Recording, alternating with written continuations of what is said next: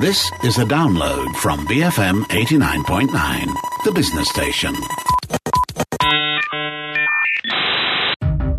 It's Fun Friday. My name is Jeff Sandhu. Evolution, not something we often talk about here on Matt's Plane, mainly because evolution has reached its peak in the form of Culture Pop's Matt Armitage. Matt, I'm not going to let you write these introductions anymore. Why? If you're the peak of evolution, then we've already passed the tipping point to extinction. We tend to think of evolution in terms of improvements that tend to take thousands of years. But some organisms and animals are able to adapt and mutate much faster. Which leads us into proper Matt's Plane territory today, the dark side of the process, which we are calling it evolution. You just made up a word for today's show, didn't you? Yes, Jeff, because we're all about the clickbait on this show. So hold tight as I give you 7 reasons why evolution will kill you. You're kidding, right? Really? Yeah, of course I am. But no, we are talking about evolution. We're going to talk about the ways that evolution targets us and some of the ways in which we're starting to fight back against it. You're not going to talk about the giant ants again, are you? I keep telling you that Them is a 1950s B movie. It's not a documentary, man. You're not spending enough time on the internet. You're not getting it. Look at the way the local wildlife population has survived the Chernobyl disaster. Is it really so far-fetched that radioactive tests after World War II resulted in giant ants that roamed the New Mexico desert and neighboring towns? You know, you've got to start thinking more clearly. Forget this obsession with the lamestream media. Take off the blinkers. Open up your mind. I'm not hopeful about today's show. When Charles Darwin wrote The Origin of Species, do you think he ever imagined, you? Darwin was oddly interested in finches and pigeons, and as we know, my face is often recognised as kittens by facial recognition software, but I think I am probably a fair distance away from what he imagined as natural selection.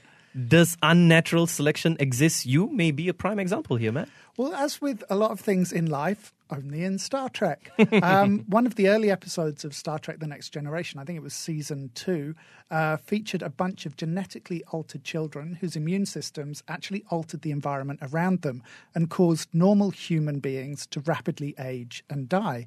And of course, that's the easiest way for one species to conquer another. Not with anything so complicated as war, but by infecting them with pathogens that they can't fight against. Still, you're not the healthiest specimen. And that's another of the weird things that we've covered on the shows before. You know, those people who are really robust and never fall ill are not necessarily the ones who live to the oldest age. Some studies have suggested that that strength can become a weakness. Someone who is rarely sick, their immune system is not used to fighting and adapting. So when they get older and contract something, even something straightforward like flu, their immune system is unused to it and the person can die as a result. People who fall ill more regularly, they're actually much better equipped to cope with and are more likely to recover quickly from illnesses. Does Star Trek have anything to do with today's show? More than you might think. I think it's been a while since anyone did any thinking on this show. Yeah, well, we tend to take a very animal-centric view of evolution, which is why we tend to think of it as this slow process. But some organisms do actually evolve very rapidly, even in the animal kingdom. So think about the tolerance to pesticides that creatures ranging from rats to cockroaches to mosquitoes can build up over a few generations. And those generations in the lifespan of those animals is actually only a few months or a handful of years. So natural selection allows them to build up a tolerance or immunity. Well, exactly. You'd probably want a biologist or an immunologist on to explain it properly, but, you've only got me. Yeah.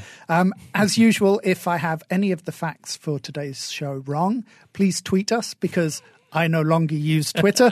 So that is actually a great example of Darwinian natural selection at work. Can we get serious? We've had Star Trek, a B-rated movie, your hatred of Twitter, and we're already halfway to the break here. Well, last week's show was very serious. So today I'm releasing the pressure valve a little bit. I'm restoring the balance. I'm preventing any kind of on-air earthquake. I'm keeping those evolutionary forces in their equilibrium. Now you are trying to claim that your waffling is a public service? And to quote Faith No More, it's a dirty job, but someone's got to do it. But I do take your point. If you have a look at the history of the 20th century, is this serious enough for you?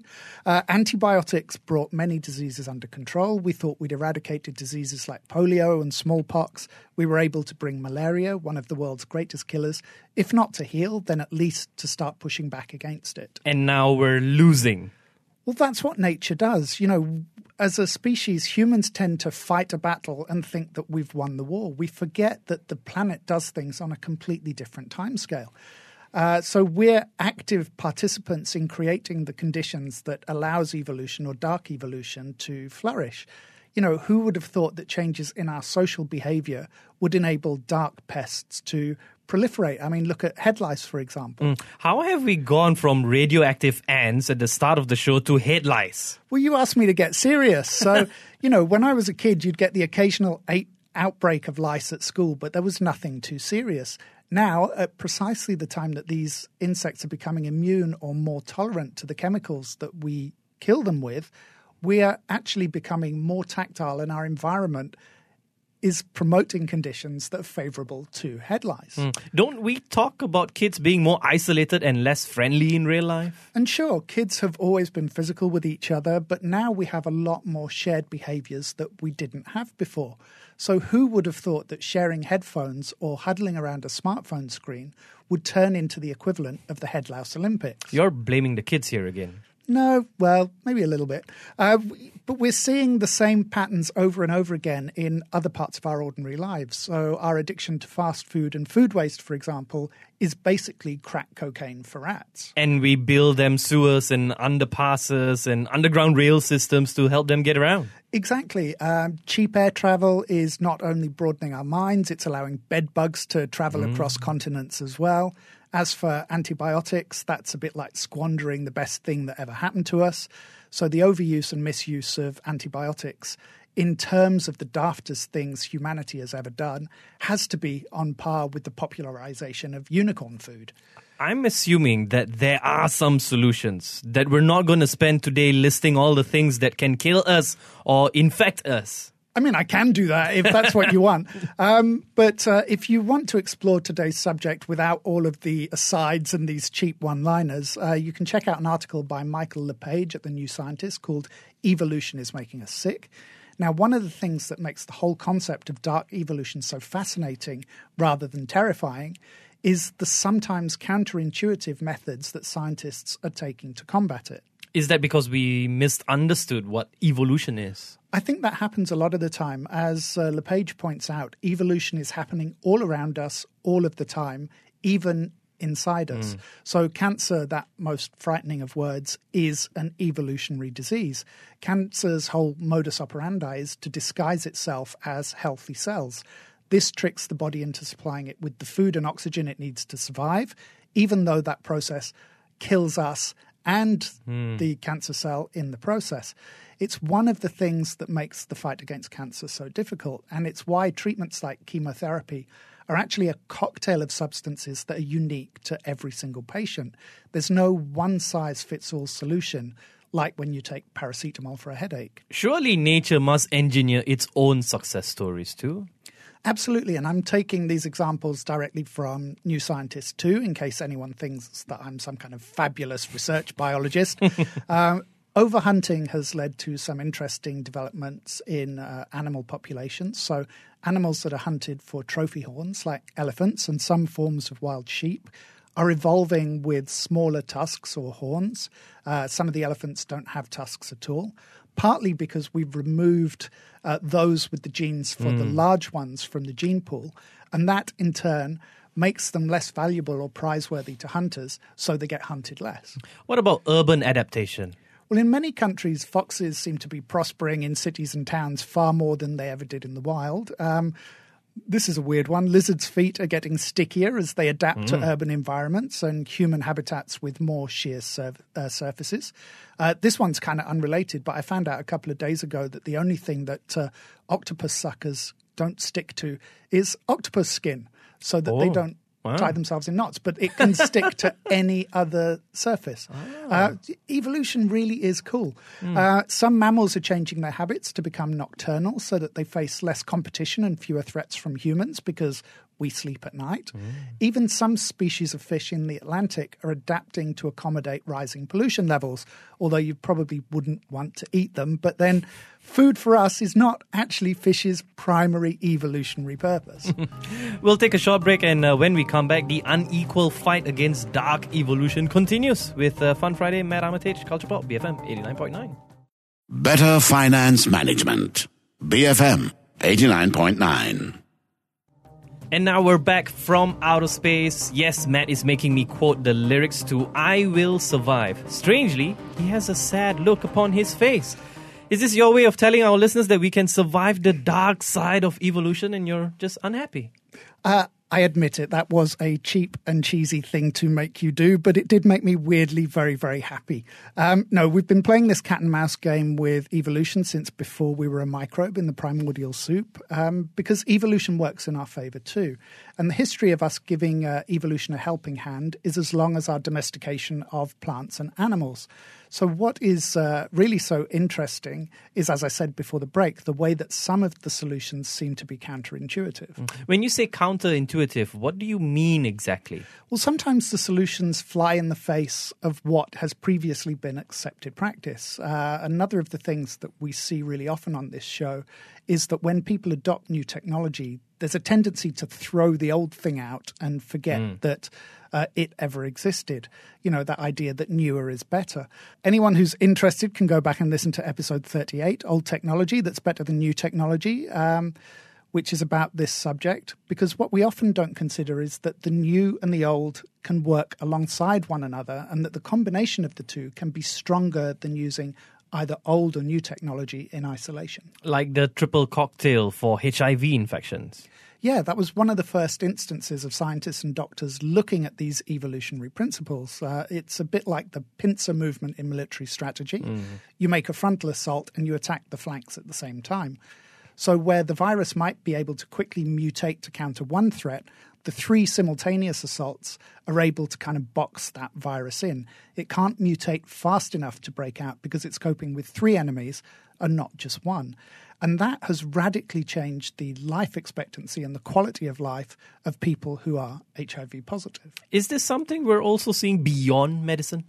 Yeah, we're seeing a lot of it in agriculture as well. So Michael LePage quotes the example of food crops that are genetically engineered to produce an insecticide called Bt toxin that controls the pests who feed on it. And the pests quickly become tolerant to the toxin. In the past, that has meant discontinuing the strain of insecticide and looking for something different, or often just plain stronger.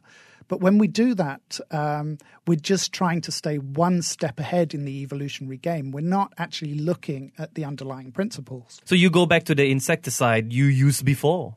That has worked in some instances. Simply discontinuing the use of a chemical has led to the resistance to it dying out in pests in a matter of a few years, across a few generations. The Bt toxin solution is a little more elegant. You grow a mixture of strains of the plants, some that have the Bt toxin engineered into them and some that don't. You're growing stuff for the pests to eat. Essentially, that ensures a good mixture of pests in the gene pool, so you don't end up with a gene pool of pests that are all resistant to that particular toxin.